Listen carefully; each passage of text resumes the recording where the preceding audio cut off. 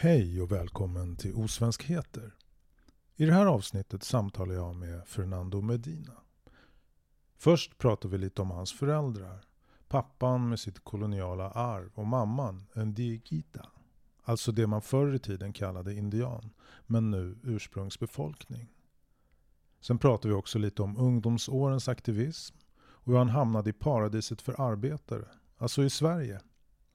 Sen var jag såklart väldigt nyfiken på att höra hur det kom sig och hur det faktiskt var att göra en av de mest minnesvärda rollerna i Jan Troells filmatisering av Vilhelm Mobergs Nybyggarna. För ni minns väl den där scenen med indianerna? Ja, det var den gode Fernando som var så ond. Alltså på vita duken. Om det och mycket mer pratar vi. Varsågod att lyssna. Välkommen till Osvenskheter.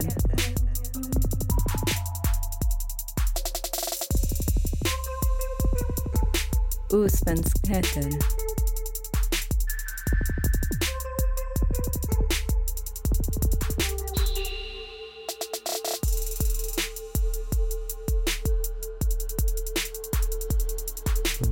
Det är på min lilla platsen. Och det doftar av äpplen här. Ja, det gör det. Och massor med blommor. Ja. Det älskar jag också. Men vi är alltså i Enebyberg och det är norr om Stockholm, nära Danderyd kan man säga. Ja, det blir den där. Mellan Täby och Morby centrum. Okej. Ja. Och vi sitter på din, vad ska man säga, altan. Altan, ja precis. Ja.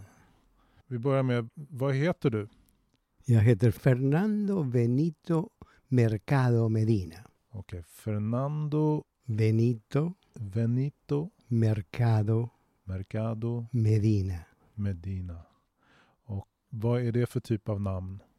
Egentligen Mercado är det efternamn av min mor. Och det användes inte, det är nästan hemligt, det existerar inte, man säger alltid bara pappor efternamn. Men jag älskade så mycket min mor och hon är indian och indianer var förföljda i hela Latinamerika och Argentina och de fick inte använda sig på någon kulturell sätt och så de måste vita sig till någon spansk namn som hon heter nu Mercado för att kunna överleva på ett normalt sätt. Men du har alltid sagt indian.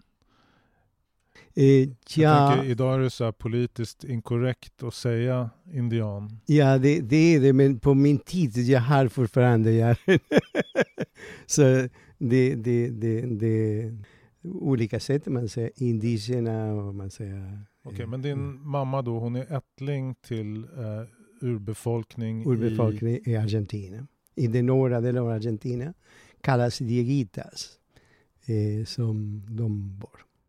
Medina, pappas namn, eller Benito, det är också han heter själv. För mig det är mest en kolonisators namn och någonting annat. No? Och han var inne i den sätt. Men kan man säga att det är så enkelt så att din mamma var ättling till urbefolkningen och din pappa han var kolonisatör? En kind of, ja, det är precis. Typ. Alltså generationer tillbaka? Ja, precis. Osvenskheter.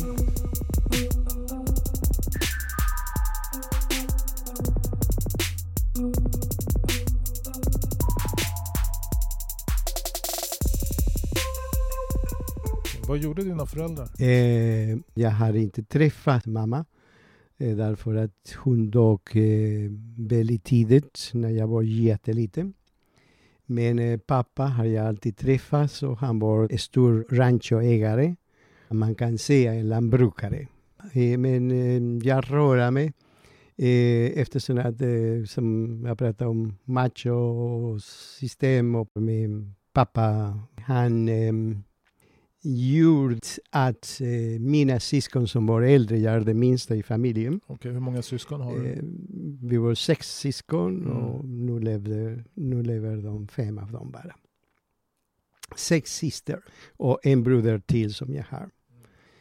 Men de fick escape från sitt egen hem, från sin pappa. Och då jag följde med. Alltså och de flydde hemifrån? De flydde hemifrån. Varför?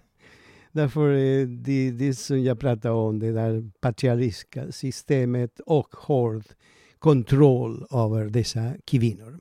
Vi pratar om nu 50 år sedan. Okej. Alltså du hade 4 eller 5 systrar? 4 som var systrar. äldre. Bara en var kvar i Tucumán, var jag kommer ifrån.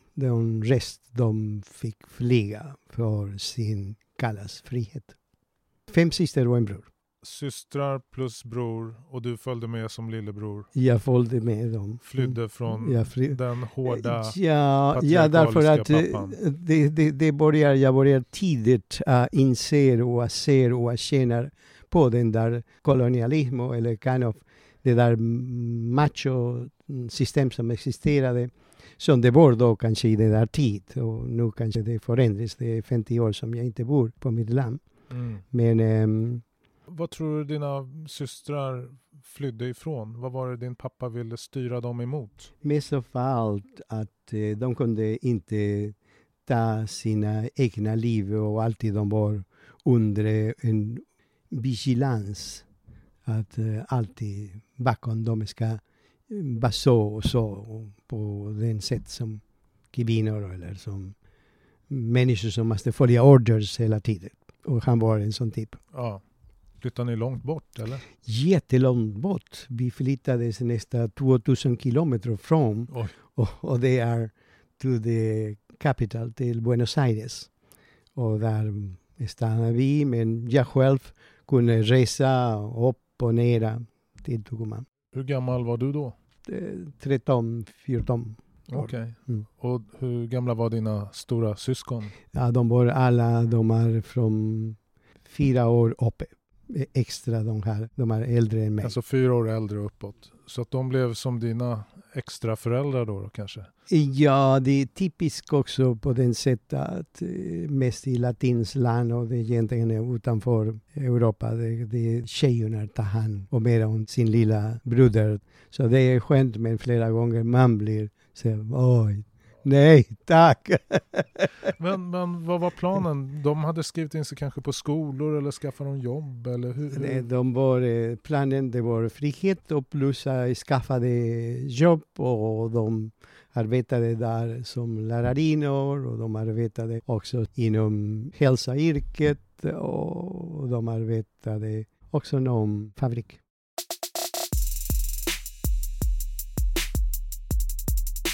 Osvenskheter. Osvenskheter. Hur gammal var du ungefär när du hade gått ut konstskola? Jag var 19 år. Och vad tänkte du om framtiden då? Ja, det var... jag tänkte att jag skulle fortsätta inom den området och försöka göra något. Men jag var också alltid med olika små grupper att göra något politiskt. Och kom det militärjunta, och då blev vi förföljt. Då jag insåg att det här är farligt, och lyckades att göra inser till min pappa som var från den andra sidan, en andra sätt att tänka, att det var farligt, att jag måste göra något, annars det kunde hända, man kunde bli dödad. Okej, så du var 200 mil bort ifrån din pappa, men ni kommunicerade? Nej, jag fick resa. Okay. Jag fick resa för att få tillstånd att få pass, och tillstånd för att få utrestillståndet. Ja. Alltså, så du förberedde en flykt ifrån landet? Ja. Men planen var egentligen att bara sticka från landet ett tag tills det här lugnar ner sig lite politiskt. Precis. Och vilket år var det här ungefär? Det var i 1967. Okej. Så du fick pass och du ordnade med flygbiljett. Vart tog du vägen? Jag kunde bli stoppad, och då kunde det hända någonting till mig. Därför jag fick en speciellt sätt att resa till England. Okej. Ja, det var en snuskig sätt. Va? Jag kom in med kryssning från Argentina till Southampton, England. Okay. En av de bästa och snuskiga pris. Ja, du menar att det var så här lyxigt, eller? Lyxigt, ja. Mm. Och var det pappa som betalade? Ja. Ja. Hur kändes det för dig? Vänsterrevolutionär på en det känns väldigt otäckt när jag var inne där. Oj, vilken människa som den fanns där. Och som ung jag fick ta del av en annan erfarenhet. Men det måste ha varit häftigt. Ja, det var häftigt. 19 dagar som man bor i botten. Fanns det en liten orkester i restaurangen? Ja, orkester. Också? Det fanns för att simma, det fanns tennis, det fanns hela balletten. Okej, vad fanns mer ombord? Det var sådana Ingalls Company. Ja. Godaste mat som du kan ha och allt. Så det var riktigt, jag vill inte säga privilegierat, men det känns väldigt otäckt att se hur the difference. Mm. So it was British Empire ja, style. Precis. Också det som jag var emot hela mitt liv. Okej. Men och du kom till Southampton. Till Southampton, ja. Kunde du prata bra engelska? Jag kunde amerikanska engelska. Hade du lärt dig det i Argentina? I Buenos Aires? I Tucumán. I skolan eller bara för att? I skola, och jag läste Times från 11 år, Newsweek och alla sådana där. Visste du var du skulle åka någonstans i England när du kom fram? När du klev över landgången? Ja, jag hade också från Buenos Aires, jag hade min flickvän, och så vi träffades och vi levde tack till pappa sparkade mig. Okay. Hennes pappa. Okay. Han tycker inte om argentinare. Nej, men vadå? Var hon med på båten eller? Nej. Nej, men hon väntade hon väntade. Okej. Så hon var argentinska? Nej. Hon var engelsk. Aha. Men hon pluggade spansk i Argentina. Okej, så ni var ihop där nere i Buenos Aires. Men när du kom till England och sparkade pappan bort mig. Jag fick inte vara med. Nej. Hans fina dotter, precis. Ska inte vara ihop med någon halvindian från bergen. Så.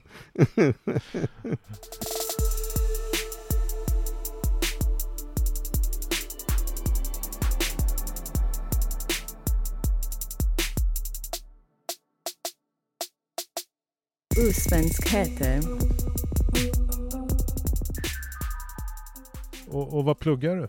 Bara språk. Ja, du läste engelska. Ja. Men du, nu börjar vi närma oss det här att du sen hamnade i Sverige. Och varför Sverige?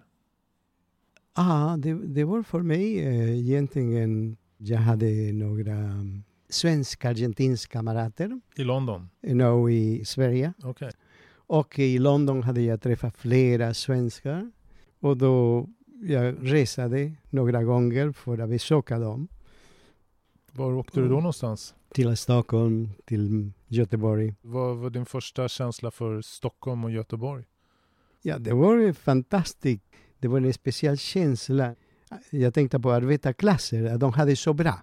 Så jag tänkte att det här är ett paradis för de arbetarklasser då. Och du besökte då svenska vänner? Det var inte argentinska vänner? De svensk-argentinska som bodde här, säkert de var en annan typ, inte min typ.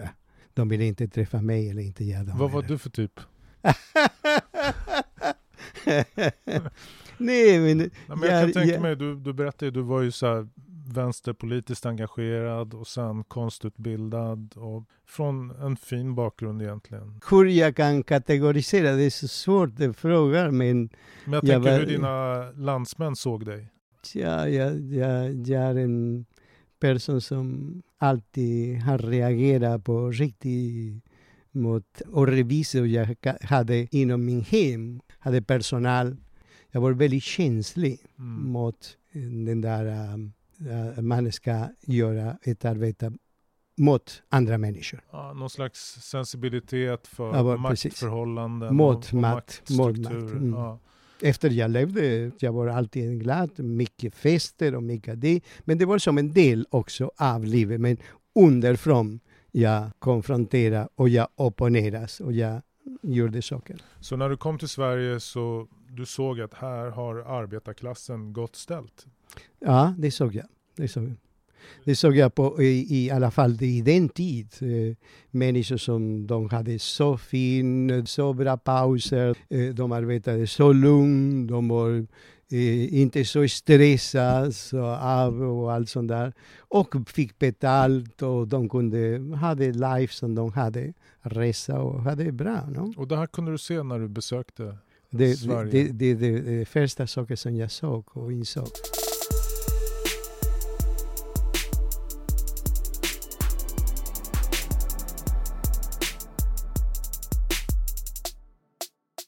Så vad drog dig till Sverige? Ja, jag tänkte att jag har flera kompisar och jag tycker om det systemet. Och jag hade min flickvän. En svensk flickvän? Eller? Okay. Ja, det påverkar ju lite va? Ja, det påverkade mycket. Och vi flyttades tillsammans 1969. Och jag blir kvar nu. Ja.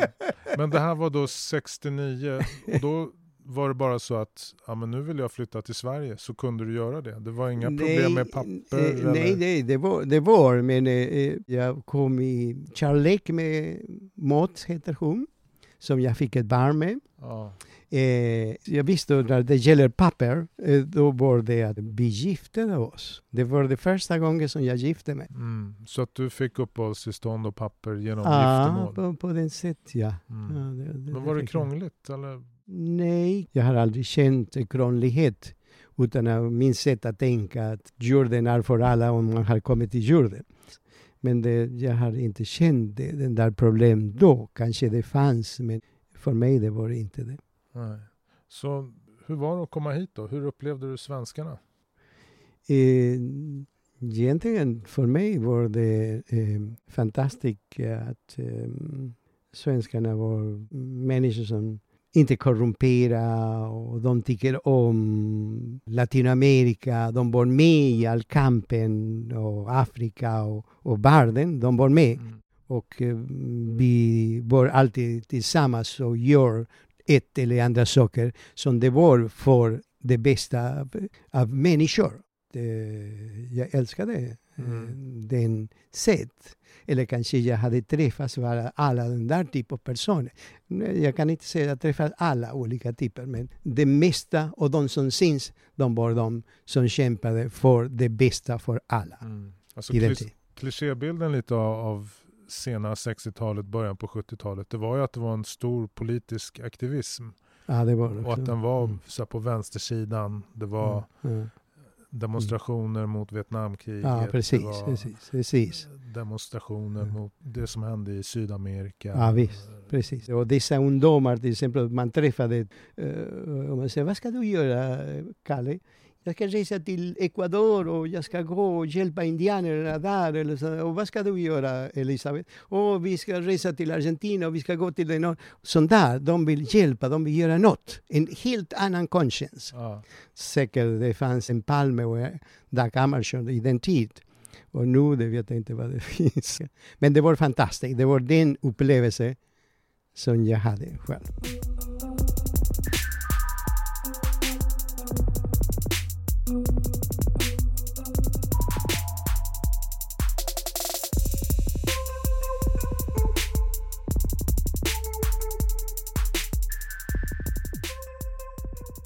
Och vad var din plan? Vad skulle du göra här? Ja, min plan efter att det började Serious Life, jag fick ett barn. Jag slutade 70-talet. Stefan, mitt barn, min första barn. Och då jag fick försöka arbeta som det kallas seriöst och sluta med min konst. Jag hade en läderfabrik och jag hade olika saker också. Men jag ville komma in i paradisarbetare-samhälle. Men det var lite tufft och svårt. Och väldigt, väldigt lite betalt. Så vad jobbade du med när du skulle bli seriös arbetare? På Pripps. På en fabrik i Pripps. Och jag kunde inte tro mina ögon. Där var det jag slutade att tänka som det är paradis för de arbetare. Så det var ett tufft och tråkigt jobb kanske? Tufft, tråkigt och det var inte öppna som jag såg och så hjälpsam för att göra någonting riktigt för de arbetare. Men hur länge jobbar du där i ölfabriken? 3 månader. Okay. De vill inte ha mig. Nej. Vad kom du att göra huvudsakligen i Sverige? Med ditt liksom... Ja, nej, men efter det blir min, som jag kallas, försöka arbeta med läder som jag säger. Då hade jag en läderfabrik var jag gjorde mina väskor, mina bälten, alla sån accessory till armband och alla de där saker. Var sålde du dem någonstans? Jag hade dem på butiker i hela Sverige och jag hade också en liten plats i Territoriet. Så det var en rörelse som höll mig ungefär decennium, 10 år minst. Mm. Och plus jag gjorde tavlor också och utställningar och sådär. Så det var okej. Osvenskheter.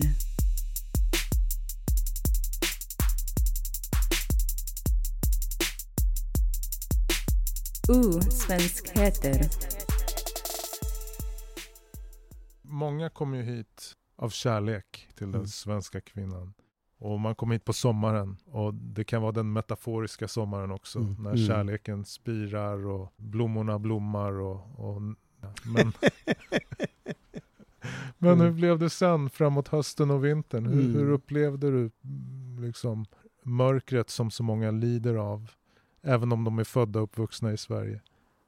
Jag hade den där fantastisk kontakt med svenska kvinnor.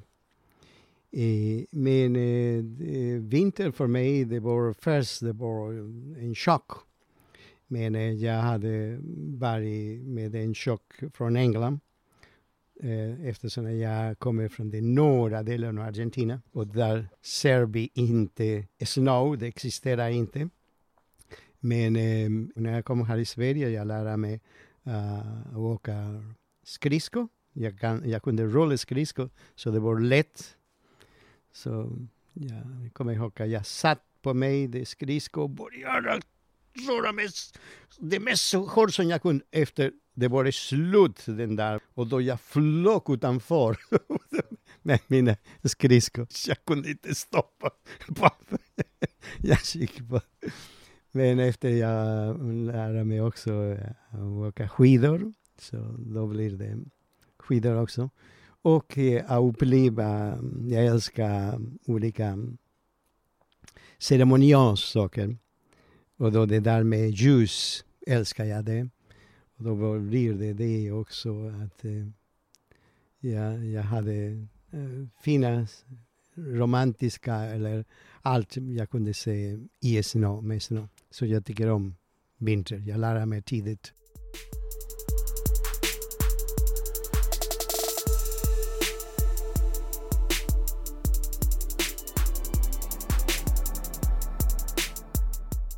I Tucumán, var jag kommer ifrån, det är väldigt ljummet. Man svettar, så man måste vita kläder hela tiden. Men här det var fantastiskt. Jag behöver inte att vita kanske 2 gånger om dagen. Men där det är varmt. Det är varmt. Och här jag kunde tänka och göra och planera. Men varmt det är för mig lite svårt. När man håller på att göra saker.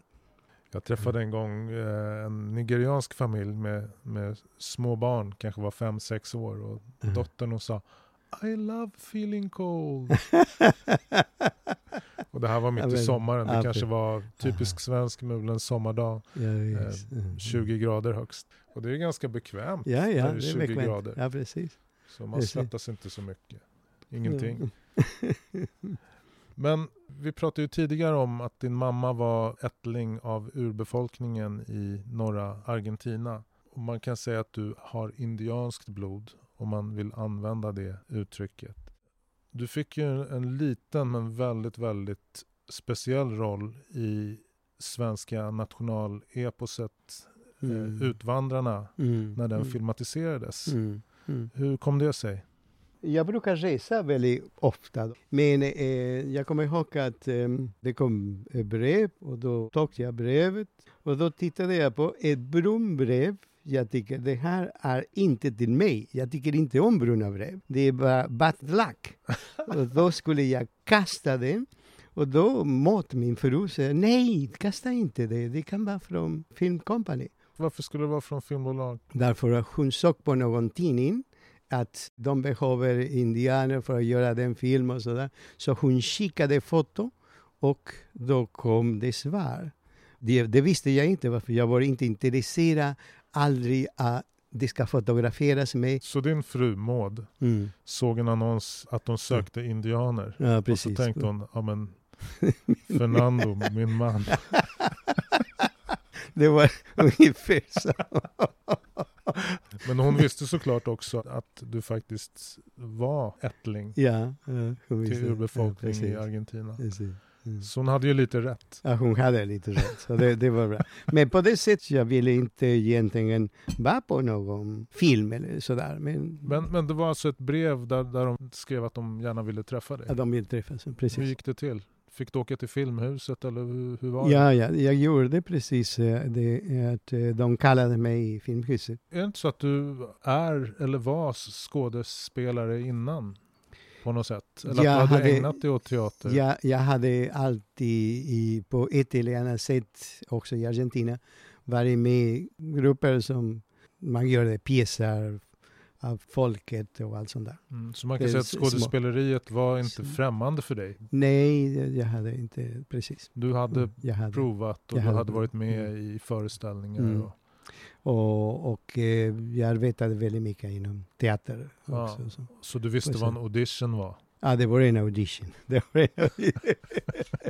Jag visste att det var en audition. Jag var förberedd lite på. Så vad gjorde du då för att förbereda dig för att Nej, få den här rollen? I så fall, jag frågade dem vad är som de vill. Varför jag vill inte vara själv en dessa Hollywood-indian som jag kallar, eller dessa bilder som de vill alltid måla indianer. Jag var emot för the American way to visa befolkning, de riktiga originära folk.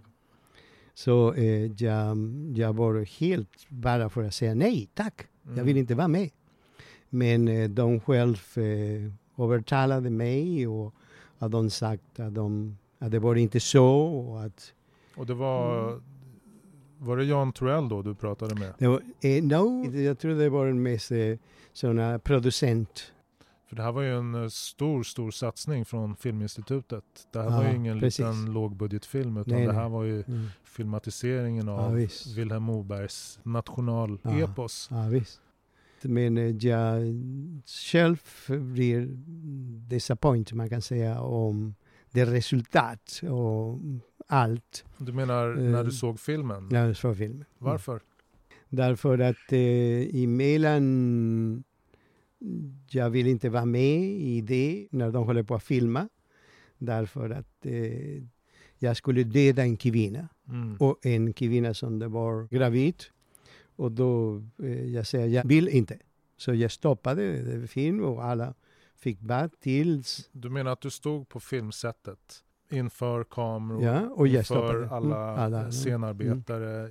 Ja, men alla var i sina roller. Ja, precis. Och alla skulle vara egentligen döda den här och jag kvinnan. Skulle döda den här kvinnan. Och det visste jag inte, därför man bara kommer direkt in och börjar filma. De inte säger det blir den här och det blir så. Kanske det fanns ett problem med språket. Vi pratade bara engelska. Eller varför det måste rullas hela tiden. Okej, så du var alltså inte införstådd i vad du skulle göra i scenen? Nej, det var bara direkt att komma in och det ska göras. Det låter fruktansvärt, för det här är ju den hemskaste scenen i hela filmen. Precis. Den scenen som gör att man som barn drömmer mardrömmar. Det var det som jag aldrig säger själv till någon när jag har gjort det där. Nej. Till min dotter när hon var 13 år. Jag säger, Sandri, ska vi rita någonting jätteotäckt? Och då berättade jag till henne och hon säger, men pappi, det var en film. det var så kanske hon var så klok att hon säger efter såna, till mig, jag blir terroriserad av bara tänka det har hänt. Men hon vill ta hand om sin pappa och säga, men det är okej, pappa. Det är bara en film.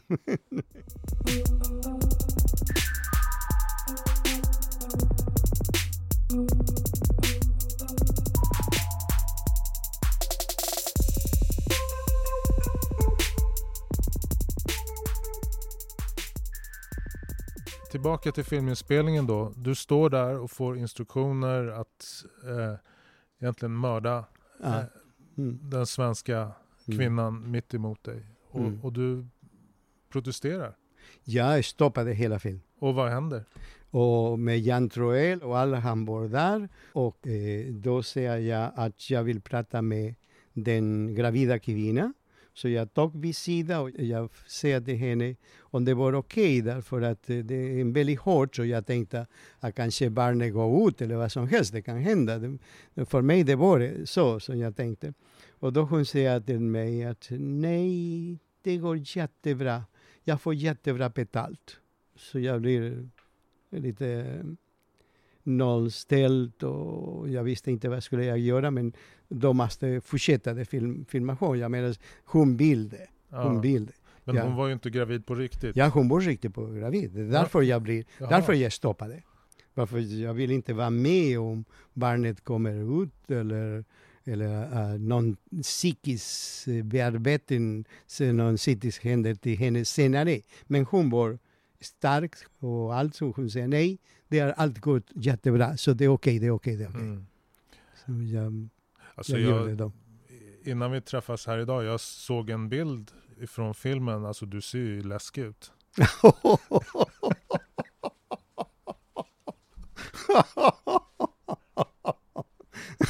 Jo, men det var det action på riktigt. Att jag var till och med lite arg när hon reagerade på det där sättet. För hon säger, ja men det är ingenting, jag får bara betalt. Och då blir jag så irriterad på ett sätt. Och så jag gjorde det arbete som det kallar sig.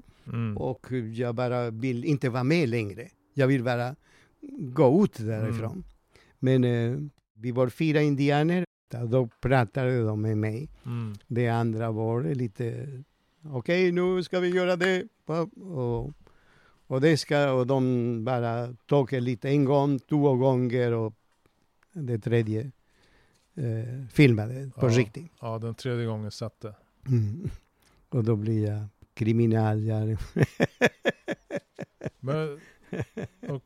Men du såg redan från början risken för stereotypifiering? Nej, men de läste till mig eftersom att jag kom och jag säger jag vill inte vara där här. Jag vill inte vara med på någon Hollywood Indian-film. Om det är så, nej tack. Och då hon säger nej, men okej, we do like this. Då pratade vi bara engelska. Att imorgon kommer en översättare och så då ska han prata till dig och säga. Och han berättade att han var riktigt, hade författare tycker om indianer och att han vill vara deras bästa och att han inte skulle kunna göra en sån visa de indianer som de var, precis som de amerikaner visa som i deras history. Vem är det kriminal? Och så jag trodde på dem. Så jag blev överraskad mest när jag såg premiärer. För jag tänkte att det här är bara de där, men kanske de klipper av eller allt sånt där. No? Men det var inne. Ja, en hemsk scen. Men hemskt. Du gick på premiären sen? Jag gick på premiären. Och det med var dina indiankompisar? Nej, de var inte med. Så jag vet inte vad var det som hände, men vi såg inte varandra efter det. Var för några resade utomlands. Det fanns bara 2 som stannade. Men jag såg inte dem där. Men den här rollen, är det någonting som du har fått leva med på något sätt? Eller har den gått spårlöst förbi? Det måste jag säga, det har gått spårlöst förbi, för jag har aldrig kommenterat. Jag kommenterar aldrig om det. Nej. Jag gömde. Men än idag. Det är en av Sveriges största filmer. Det är det. Och de ska spela in den igen nu till Mm. Netflix. Aha. Modern version. Modern version. Ja. Men spelar du mot Max von Sydow också? Ja, han var med, men precis i den det var inte. Men annars när de filmade så det var egentligen filmat i Ystad. Det var där som det var det American. Ja, Österlen alltså. Österlen. Så det fick symbolisera Minnesota. Precis, Nybyggarland. Minnesota. Ja. Och där var han. Oliver Ullman. Ja, så jag kände och jag var med. Det var roligt på ett sätt. Har du läst Utvandrarsviten? Jag har inte läst det hela, eller jag har läst bara delar. Jag tycker det är ganska intressant. Jag håller på att utbilda mig nu till lärare. Jag har noterat att den här boken refereras till för att svenskar ska förstå migration. Så den har ju blivit väldigt samtida och som en referenspunkt nu när Sverige tar emot flyktingar som flyr från fattigdom, krig och misär, så sätter man den i kontexten i sin samtid helt enkelt. För att men vi har också varit tvungna att fly och försöka starta bättre liv någon annanstans. Svenskheter.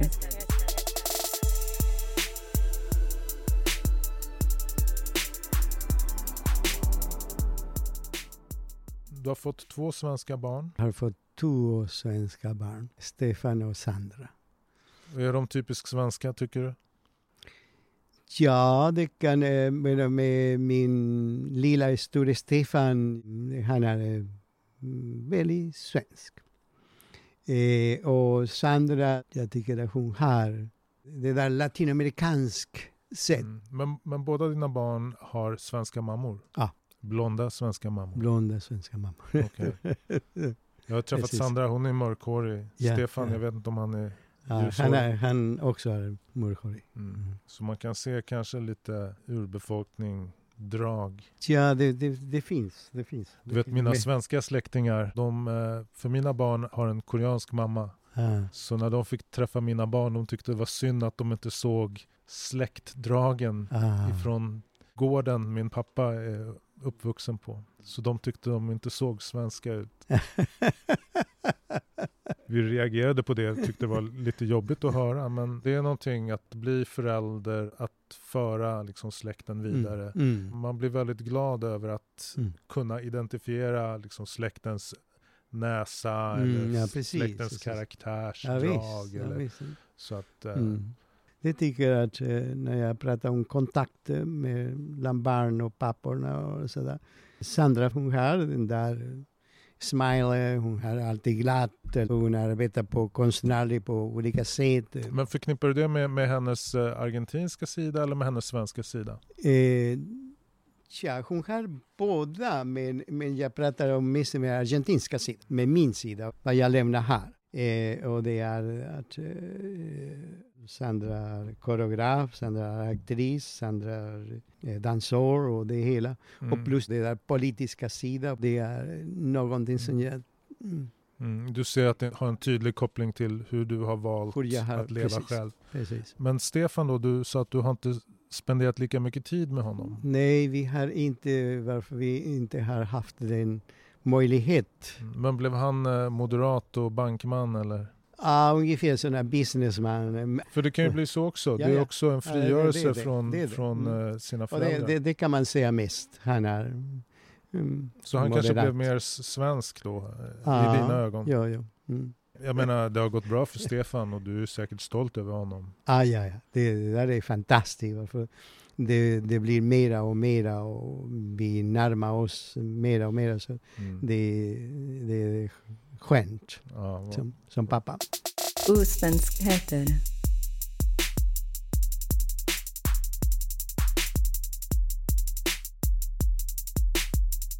Svenskheter. Några frågor om Sverige då. Vad är typiskt svenskt för dig? Oj. Vi har äpplen här på uteplatsen i korgar. Ja, precis. Och vi sitter här i höstsolen. Ja. Att se all den där kantareller och champinjoner och det där naturlife. Mm. För mig det är det svensk. Och var ute och plocka svamp i skogen alltså. Ja, precis. Gör du det? Ja.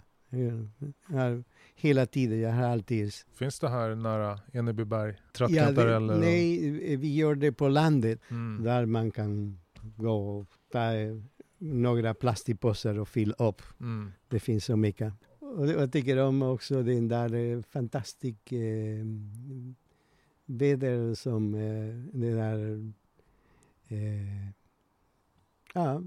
inte väder, men när solen går ner i sommaren. Mm. Det är någonting som det är drömmande.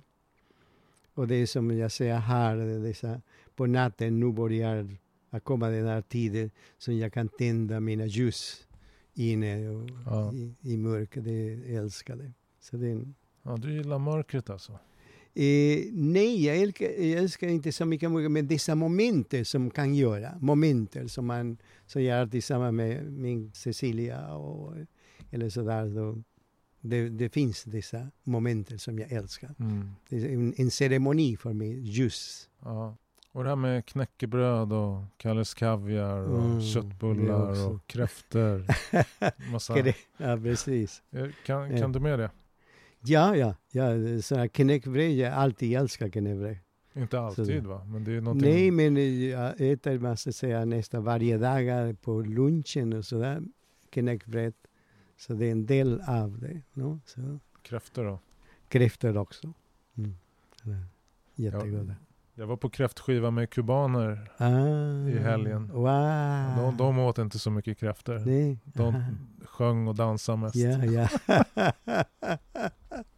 Men du kom alltså till Sverige 67 sa du? 67, ja. 67, hur många år sedan är det nu? Det är ganska många år. Det är 50 år. Ja. 50 år. Det är över 50 år. Ja. Mm. Och hur upplever du Sverige har förändrats under tiden? Om du tänker tillbaka på då och nu. Jo, jag är nu en äldre person, 73 år, som har varit pensionerad och sådär, men att jag ser att det finns lite ockult rasism. Men jag tänker, alltså, du har ändå bott i Sverige så att du har sett den här så demografiska förändringen. Så på 60-talet så fanns det väldigt få invandrare och de som var här fick lätt jobb. Det var i princip bara söka jobb så fick man jobb om man nu ville jobba i fabrik längre än 3 månader. Och det var en politisk tid. Men sen från 80, 90, 2000-tal, det har skiftat. Det har skiftat väldigt mycket. Det finns mycket som är ockult som det inte syns. Som det har deteriorerat hela samhället. Och man blir överraskad flera gånger varför man älskar det där fantastiska Sverige som det, man kan säga, nästan inte existerar. Det har tagit så mycket så att vi inte ser och inte vet heller. Men vad är det som du älskade som inte finns kvar idag? Mest den där kooperation mellan människor. Den där sätta tänka för det bästa av alla.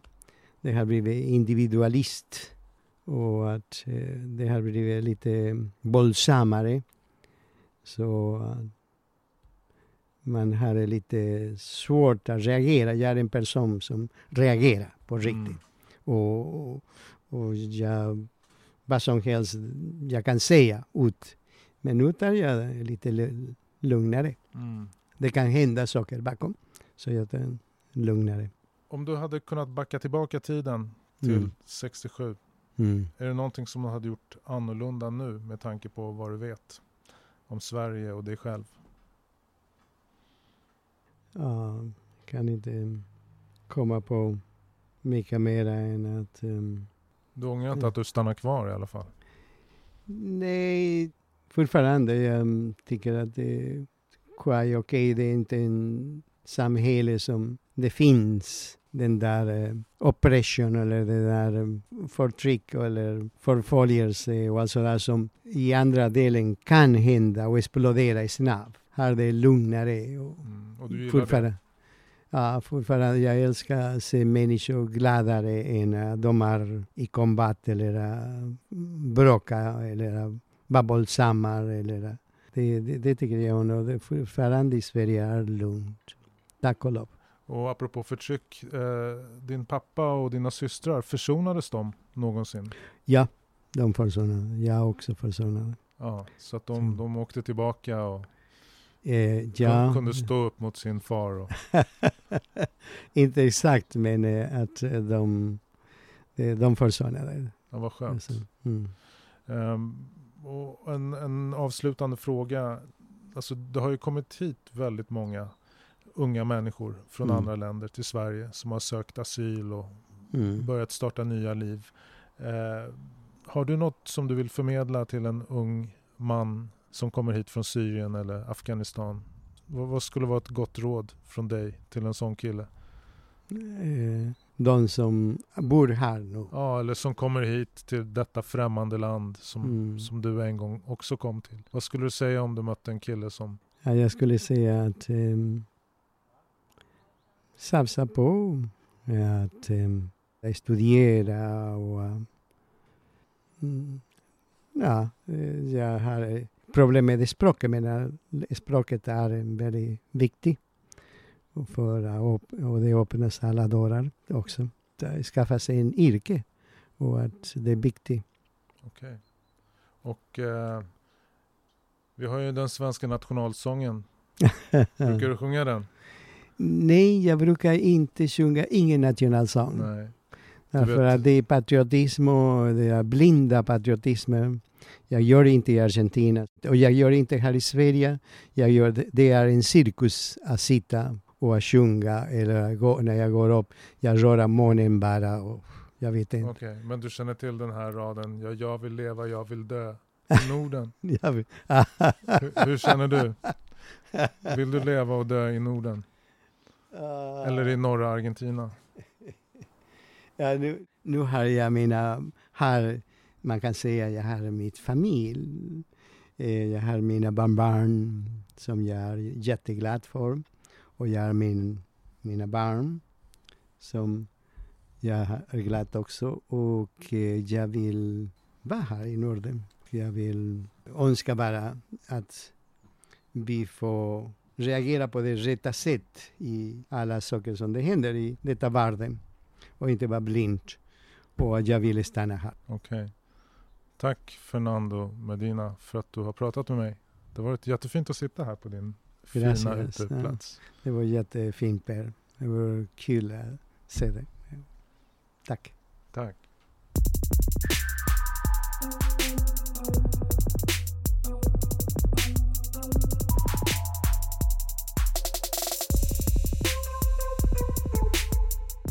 Det här samtalet med Fernando Medina är inspelat på en soligt äppeldoftande altan i Enebyberg. Precis som det här mötet kommer jag fortsätta möta och snacka med folk som är svenskar och någonting mer.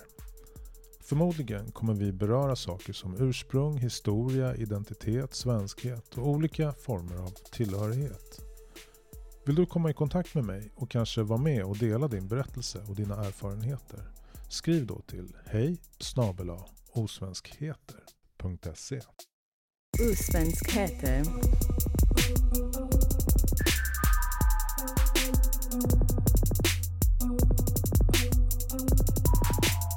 Och du, kom ihåg, kärleken är alltid starkare än hatet.